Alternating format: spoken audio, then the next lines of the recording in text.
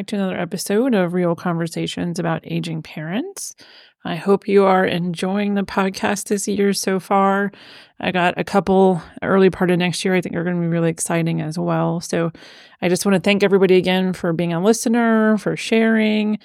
Please do go like and review the podcast on Spotify or Apple, wherever you're at. That will help us share. So anyway, you guys know I love sticky and taboo topics. That's pretty much what this whole podcast is about. But I wanted to specifically focus on the topic of ageism today.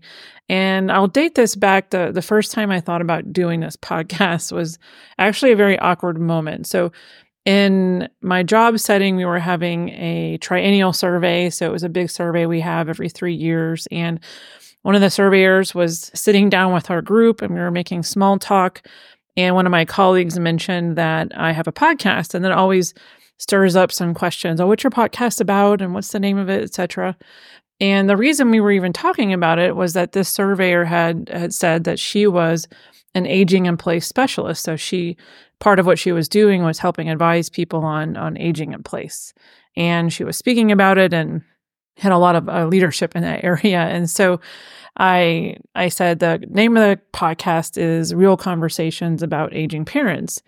And at first I think she didn't hear me, so she had a pen and a paper out and she said, oh, okay, Real Conversations, what? And I said, about aging parents. And I could tell the pen stopped moving. And she looked up at me, not to me, and she said, so I don't think this podcast is for me, it's probably about me. And that just landed kind of awkward for me. And I felt like I was apologizing for the podcast for maybe offending this person. I believe she said she was in her early 70s. And at that moment, I thought, I try not to come off as ageist or somehow discriminating against who should be listening to this. But what I said to her was, well, a lot of people that listen to the podcast are in their 60s, 70s, because they also have aging parents, depending on the number of years between you and your parents. But anyway, I had never kind of heard it said that way. And she just seemed to have this realization that the podcast was, well, quote unquote, not for me, but about me. And to make that story more complicated, the next day when we completed our survey, she was particularly harsh against our programs and our teams. And I mean, not terribly off base, but just if you've ever been through a survey, they can either be really, really, really nitpicky or they can kind of go with the flow. Anyway, so she ended up by far being the most nitpicky. And I'm going to die if she's listening to this, and I'm sure she's not because she didn't finish writing the podcast name down. But anyway, I remember thinking, oh my God, I can't believe maybe she doesn't like me or this concept or the podcast idea or whatever. I don't know. You know how it is in your head. You're just thinking. So anyway, I remember this look that shot across the table when we were talking about the podcast, and she became immediately disinterested in the topic, which anyway made me think more about ageism. When I went into developing the concept of the podcast and lining up guests and so forth, I've always have it ever present in my brain that the podcast, I've never wanted it to be an assault or a judgment or somehow poking fun at or something of people who are aging, because we're obviously all aging, and whatever age we're talking about, hopefully we'll be there one day. And so, but that doesn't mean that I haven't cringed at some of my own comments or concepts that have come up and worried that we are not here to assign people over a certain age as being feeble or disabled or losing mental faculties. I mean, the opposite of that is true. The people are living longer, healthier, with higher cognitive health. I don't want to come across as having some caricature of a person. Now, just to add a little bit of depth to this topic that kind of pushed me into doing this podcast, I was at the Nutcracker play over the weekend, and there was a certain scene where the grandmother comes out, and she's the grandmother by her gray hair, because obviously this person was wearing a wig, and the way that person was portrayed was stooped over with a cane and confused. So there had to be a younger person that was sort of escorting the grandmother across the stage and showing her where to go. And then, of course, the grandmother turns the wrong direction. And then the younger person says, no, no, no, go this way. And then that's the end of the scene. And I know this is very much part of our culture, part of how people in certain age groups are portrayed, and it's been around for a very, very long time. But when we talk about ageism, it's one of the isms, right? Let's talk about the formal definition of what that is. So ageism is a form of discrimination and prejudice based on a person's age, typically directed towards older individuals. It can involve things like stereotyping, employment discrimination, media portrayals, etc. And technically, although it's typically directed towards older individuals, ageism is considered a two-way street. And so you can have younger people. The idea is that you're discriminating just based on somebody's age, not necessarily an older age. So there could be negative stereotypes about people who are younger. There could be job discriminations against people who have less experience or are younger, those types of things. But in general, when we say the word ageism, most of the time we're referring to a discrimination or prejudice against somebody who is older. Now, there isn't a cutoff, if you're wondering.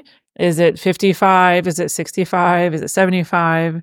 AARP keeps lowering the age for their membership, but that's also how they get more members. So I believe AARP now starts at age 50. But the retirement age is creeping up quite a bit. So that's up into the mid-60s now. And so there isn't a hard and fast rule of over a certain age, XYZ. Now, you do get Medicare benefits at 65.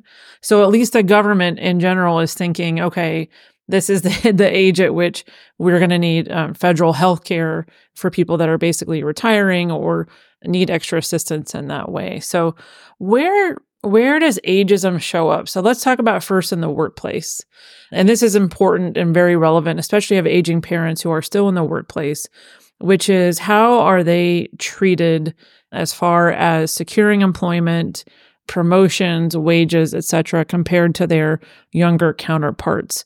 And it's sometimes you can't put a finger on it, but all of us know somebody who felt kind of pushed out at the end of their career. Maybe they were making too much money for what the firm was going to pay, or maybe they weren't in with all the new technology, whatever you want to think about. But employment-based discrimination it can be really hard to identify, especially when it comes to age. But that can put people out of the workforce. When you put somebody out of the workforce involuntarily, you have to understand that this is not just a financial transition for that person. So say they were making $5,000 a month and now they're making $0 per month because they've lost their wages, they've lost their employment, particularly at that age, but across the age spans. They may also be losing their day-to-day structure. They may also be losing their social setting. They may also be losing the extra vision, dental, health benefits associated with that. And so loss of employment now in your 20s and 30s may just be par for the course. But when you've been somewhere, particularly for a long period of time, and you leave involuntarily or you're asked to leave, that can have a physical impact, again, just on the day-to-day activity levels. That can have a psychological impact, a social impact, etc. And so thinking about employment, particularly for an older individual, particularly if they have low social support outside of their workplace, that could be something that's really, really helping them thrive and be healthy. And then leaving employment when it's not something that they've desired, such as a retirement or a transfer somewhere else, that can be really challenging. Another way that we think about ageism is just the social stereotypes, right? That are depicting older people as less capable, less adaptable, maybe even less valuable. And you can see this, like I said, in the Nutcracker, them having this person be less capable. They can influence how people are treated, perceptions of different parts of life. So these social stereotypes can lead to a couple of different behaviors. Like maybe you're not investing as much time in people who are older. Maybe they are not in the churn of your own life for different reasons. Socially, maybe they're less included because you're worried maybe they can't navigate the steps or the conversations or what they have to offer isn't going to be relevant to the younger crowd, something like that. So I'm sure you can come up with any number of social stereotypes. I mean, even in just The Simpsons, I could probably do multiple podcasts just on The Simpsons, but the way that older people are portrayed just in that sitcom that's been around as for many, many, many decades, right, is elderly, hard of hearing, confused, disoriented, etc. So Simpsons has pretty much every stereotype possible, but that's a negative stereotype. When you go into watching any TV show with parents that live in the home, you can go through various stereotypes there. Older people can tend to be irritable or disconnected. And I think media influence is important, especially social media influence. And as I spoke about in another episode, the number of elderly people in social media, at least represented on TikToks and YouTube Shorts and et cetera, is very low. And so you have a younger generation whose media experience are these platforms much more than broadcast TV. And they're just simply not even exposed to that population. I guess at least with broadcast TV, you'd have broadcasters who were older, Barbara Walters, and people that you could watch over decades age on screen. And then, like I mentioned, Everybody Loves Raymond, or some TV show where there are older people featured in those episodes. Frasier, that's probably my favorite, right? So Frasier's dad living in the apartment. But again, if you're, say, my 12-year-old daughter, and if you're watching things like YouTube Shorts or the short form video platforms, there's just simply not a lot of elderly people on there. So the media influence can help even further that stereotype and some of that disconnect. There is a known bias or misconception as well that older people are not romantic or sexually active, those types of things, which can make it more difficult or challenging for providers, healthcare settings to remember to ask them about that, to make sure that they're safe and that they're healthy. And this idea, again, that they've aged and become less capable or less valuable, and that can seep into even to healthcare settings of just making a lot of assumptions. And so I think I'll just put my flag down on the word assumptions. It's probably the word that's most relevant here. Is when you see somebody's physical appearance, your brain will automatically make a set of assumptions before you've even processed the visual picture of them standing in front of you. And there's an immediate, almost what we call pre-conscious judgment. It's like your brain gets submitted an algorithm and it comes up with a list of what it thinks about that person and presents it to you. And the way that the brain works is only if proven opposite do you move away from that. So that's what really a preconception, an assumption, or a prejudice would be, which would be once I have that visual picture of you and I see gray hair or a cane or something like that, then my brain is automatically populating what that person can do or information about that person. And obviously this is applicable to many, many other settings of seeing somebody's skin color or their gender or their dress or whatever you want to go with. But for this, the signals that we have visually that somebody is older is that image that comes up in our head. And then we kind of, again, come up with, say, 10 things we're going to think about that. And especially as a healthcare provider, and we do training on things like this to try to remove some of these biases, is just to be aware of that you're going to go into this thinking, I'm going to underappreciate some of these aspects of care for this patient. And I think that's important, but I get to do that because I'm a physician and we have training for that. But outside of that, there, to my knowledge, isn't mandatory formalized training for this. And so being aware, if we go to sort of what we can do about ageism, number one is just the awareness that it is a factor. And even for people who are in their 60s and 70s can be ageist.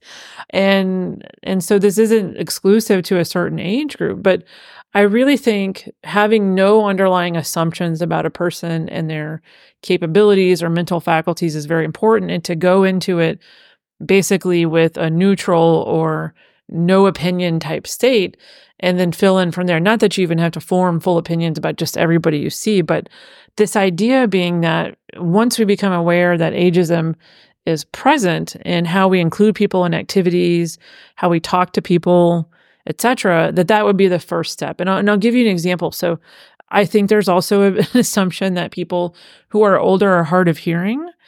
And so we joke in older populations that the doctors and nurses come in and they talk excessively loud for older individuals.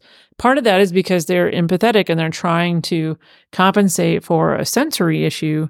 But one thing that we talk about doing or trying to remember is to speak normally at first and then look for a signal that there's a hearing problem, cupping behind the ear or somebody saying something quietly, like, can you come closer? And then adjusting our volume versus walking up to somebody who looks to be older and just talking twice as loud as you normally do, with the assumption being that they may be hard of hearing. And so again, being aware that there may be some sensory issues, vision or hearing, but not walking into a social encounter or a healthcare encounter and assuming that that's what's present. If you refer back to the podcast on story keeping, we talk about the ethical will, which is how we get stories and hand-me-down value systems and ethics and so forth from people who are older, and knowing that that is very specific to an earned perspective over time. And so you wouldn't necessarily go to a 19-year-old looking for the wisdom of decades of experience on this earth. And so having deference for the experience of level of those individuals and intentionally seeking that out and including that in your experiences, in your conversations, in your workplaces, etc. So another thing that we can do to help tackle ageism is also, and I'm big on this, is really focusing on environments that don't highlight or exaggerate or exacerbate some of the conditions associated with aging. And so creating homes that allow people to function longer independently and maximize their function and quality of life at any age is part of being understanding of natural body changes over time and knowing, okay, well, we're going to build the layout for this home to be such that it's easy to transition from one room to the next if somebody had a walker for balance, or that we're going to build a bathroom to make it easier for somebody to get around if they came in a wheelchair or something like that. And so part of ageism is built into the fabric of our society. And I'll refer back to the first podcast with Esther Greenhouse. The environmental gerontologist talks a lot about this, how we've sort of engineered in exacerbations of aging because of the way that we design our buildings and our spaces. Another area we can talk about this is the idea of capacity and the assumption that some people make based on their age or their appearance that this person cannot make decisions for themselves or for their health care. And there are formal processes, we've talked about these in a couple different podcasts, of how you would determine whether or not somebody has capacity. But it is actually not too uncommon to see somebody assume their age and assume incapacity. And sometimes you're trying to tell an adult child of a patient, this person can make their own decisions. They're able to decide this for themselves. And sometimes you're trying to convince the adult child of a patient that they're actually able to make their own decisions and their wishes have to be respected because there is no evidence to the contrary. Just because it's a decision we don't like or that we wouldn't make ourselves, that's still something they possess. And I'm very careful about capacity because it's one of the very last things that we have to have agency over our own lives. And so anyway, so the idea of capacity, the idea that we don't just assume based on somebody's age or appearance that they can't make their decisions. So that's a big one as well. So I had a couple of other things I was going to discuss, but midway through the podcast, I've already edited this out, but my grandmother came in and asked me to mail a letter. And so I took that opportunity to have her sit down and answer some questions for me on this topic. I felt it was very appropriate that we have somebody represented and included in the conversation. She'll say things that contradict everything I just said, which is normal. But anyway, I thought it was a valuable perspective. So I will add that here at the end, coming up in just a few minutes. So just some last parting thoughts on ageism from my point of view. First of all, it's just the awareness of what our own biases are. Second of all, it's being very intentional to include people in different age groups and multiple activities. Having age diversity as well as other forms of diversity is something that we can look at in our communities, in our employment settings, whatever that looks like for you. And the next one is also just to be aware of some, special considerations, that we don't make assumptions about their sensory abilities, their cognitive abilities, etc., just based on the way that they look. And so, anyway, without further ado, I will bring Nana back on the podcast. Now I'm starting to wonder if she'll be a regular. She may be if I start recording, because in many of the podcasts, she's actually somewhere in the background asking me a question or doing something. And so I may pull her in more. But anyway, please enjoy the remainder of the podcast. So I have a special guest with us. As I was recording this, Nana came to check on me. No, you came to mail something. Anyway, so Nana, I'm recording this podcast about ageism. So ageism is discrimination against people who are older. And that could be like in a healthcare setting by a doctor, or just out at the store, or just in general. And my question for you is, do you feel like you've ever experienced somebody treating you differently because of your age? Well, actually, I haven't. I don't know why, because a lot of people have complained about that. Yeah. Because even in their 80s, they get kind of pushed aside. What do you mean by pushed aside? Well, because they're supposing they were going to get in line and get in a... No, that won't work. I can't. Let's see. And I haven't experienced it myself. Everybody has always been very nice to me. I don't know why, but just like today, the card that I was going to mail, this is Billie Jean Ryan, and we were in elementary school together, and we had many years together where we were just talking back and forth and back and forth. We never did get together. We just kept saying we're going to get together. Well, she passed away. Mm. And I don't know that she was sick. I don't know that, like that. But nobody celebrated her life. She was a very good person. And I don't know why they didn't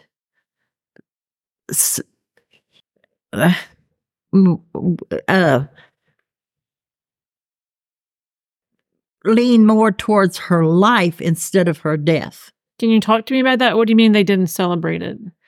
Well, you they didn't celebrate it. Well, you celebrate by remembering their good parts, remembering the good times you had, the songs that you used to sing, stuff like that. You're celebrating their life. Is what I call it. So do you feel like sometimes younger people have a hard time kind of recognizing that? Yes. Okay. If there were 3 things you wanted people to remember about you, what would those 3 things be? That I try to be up all the time. You do. That's amazing. Yeah. Yeah. And how many more? So that was 1, and I asked for 3, so you have 2 more. Okay. I try to lean towards helping people. I don't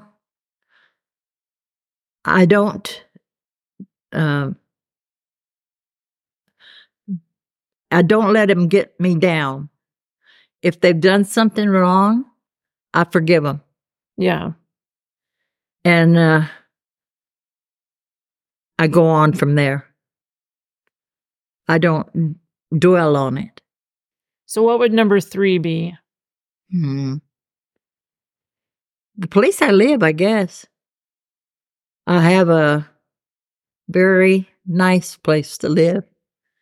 So you want them to remember you in a nice place, Yes. being very forgiving and always up?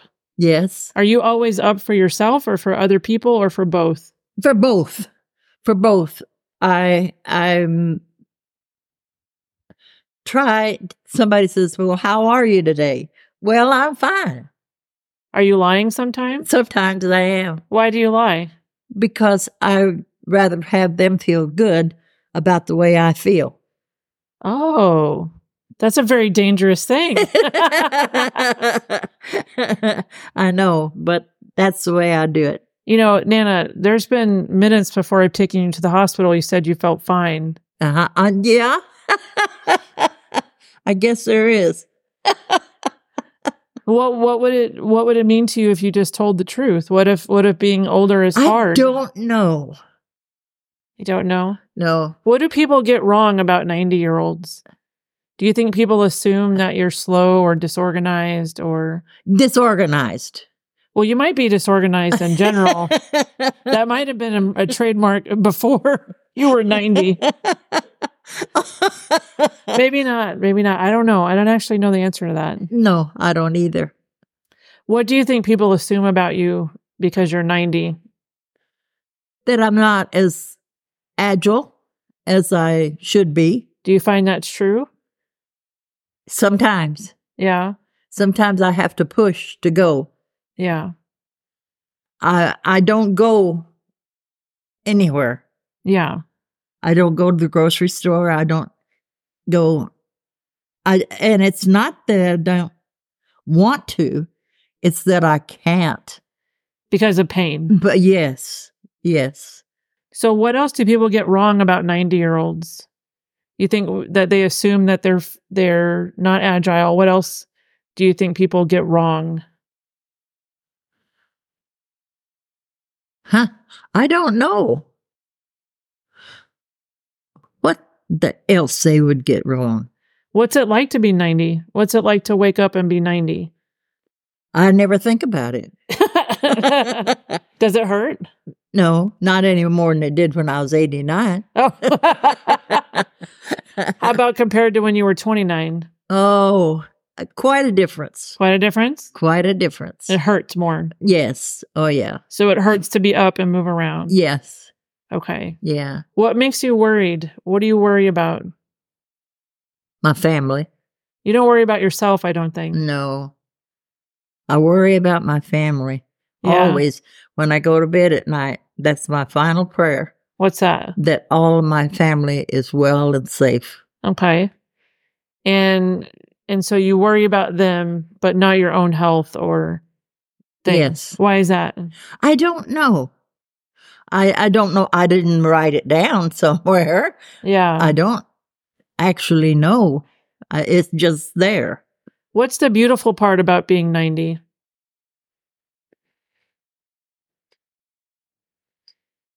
What do you love about it? What's the blessing of being 90?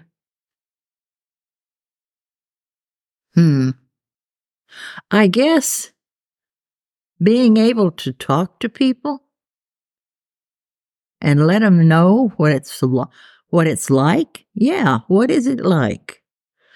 I don't know. Well, I can tell you, I think it would be really cool because you have a great grandchild who's 22 years old. So you got to watch your own children grow up, and then your grandchildren, and then you have great grandchildren that span 0 to 22. Yes. Right? Yes.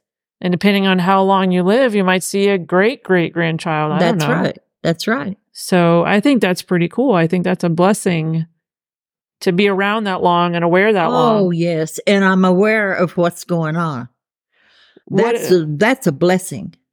I know 2 people with dementia. Yeah. And my sister is one of them, and another one's just a friend. But I don't know. Sometimes I go to trying to talk, and I lose my words. Yeah. Yeah. When did that start? Yesterday. I don't think that's true. No, it's just sometimes, you Yeah. know, depending on the situation. If I'm trying to think real hard, Yeah. yeah, I'll lose a thought. Do you think you report less to your doctor or your family about your symptoms because you're worried that either they No, don't matter or they're not important? no, No? no. I don't report to the doctor at all. I just say, yeah, I'm fine. Why? I don't know. What? Why? Why would you do that? Instead don't- of you don't- telling him, Yeah. I want him to think I'm stronger than what I am. Oh. Even if that means you get less medical care? No, I don't do it. I don't go that far. No, But if you don't tell them what's wrong with you, then they don't offer the treatments to begin with. no, that's true. They suggest. So you want the doctors to think better of your function and your strength Yeah. than it is. Why is that important for you to have them think that? I'm not real sure. I guess it's because when I was growing up, doctors were everything. Yeah, we're not anymore. Newsflash. We're regular Joes now. Because every time they had a slightest kind of a pain or anything, you went to the doctor, Yeah. or the doctor came to your house. And it was very close to the family. Yeah. And now you just feel like you don't want to bother with it? Yeah. Instead of saying, "Oh, I'd rather say I'm fine." Okay. Okay. All right. So the point would be that you're underreporting your symptoms for a variety of reasons. Maybe Yes. so that they think something or you just don't want to bother with it. Yes. And then what are the main aspects of quality of life at that age? What brings you the most quality of life? I don't know. I haven't been there long enough. I'm sorry. Okay. We'll go from 85 to 90. Okay. Not just 90. You're 3 weeks of being 90 or whatever. Do what now? What was the question? That's okay. What brings you the highest quality of life? My family. Your family. Yep. Yeah. Like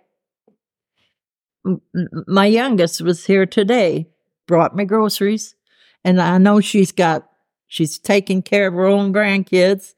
I know she's busy, but she finds time for me. Yeah. Because I'm fine. Because you're fine. Right. Yeah. Oh, very cool. Well, this podcast was supposed to be about maybe some biases people have towards older individuals or... And I don't find that at all. No? No. But I'm not out in the public.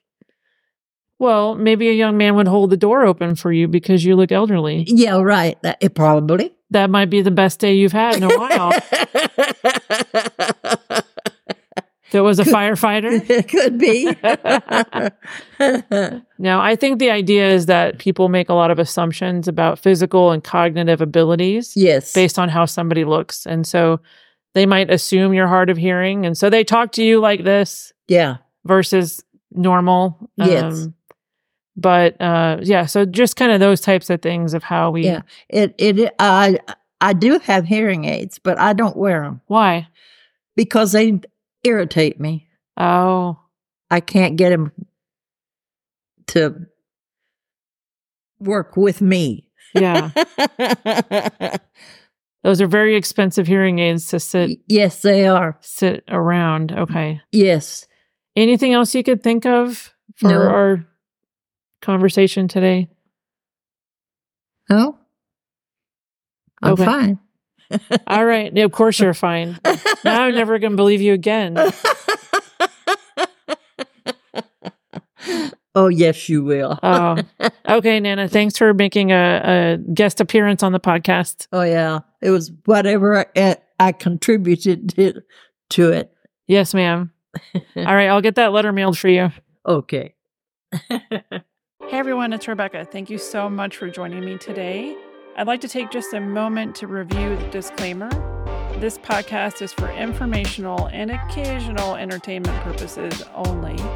Nothing discussed here is formal medical, legal, or financial advice. By listening to the podcast, we are not creating a patient-doctor relationship between you and myself or any of the guests.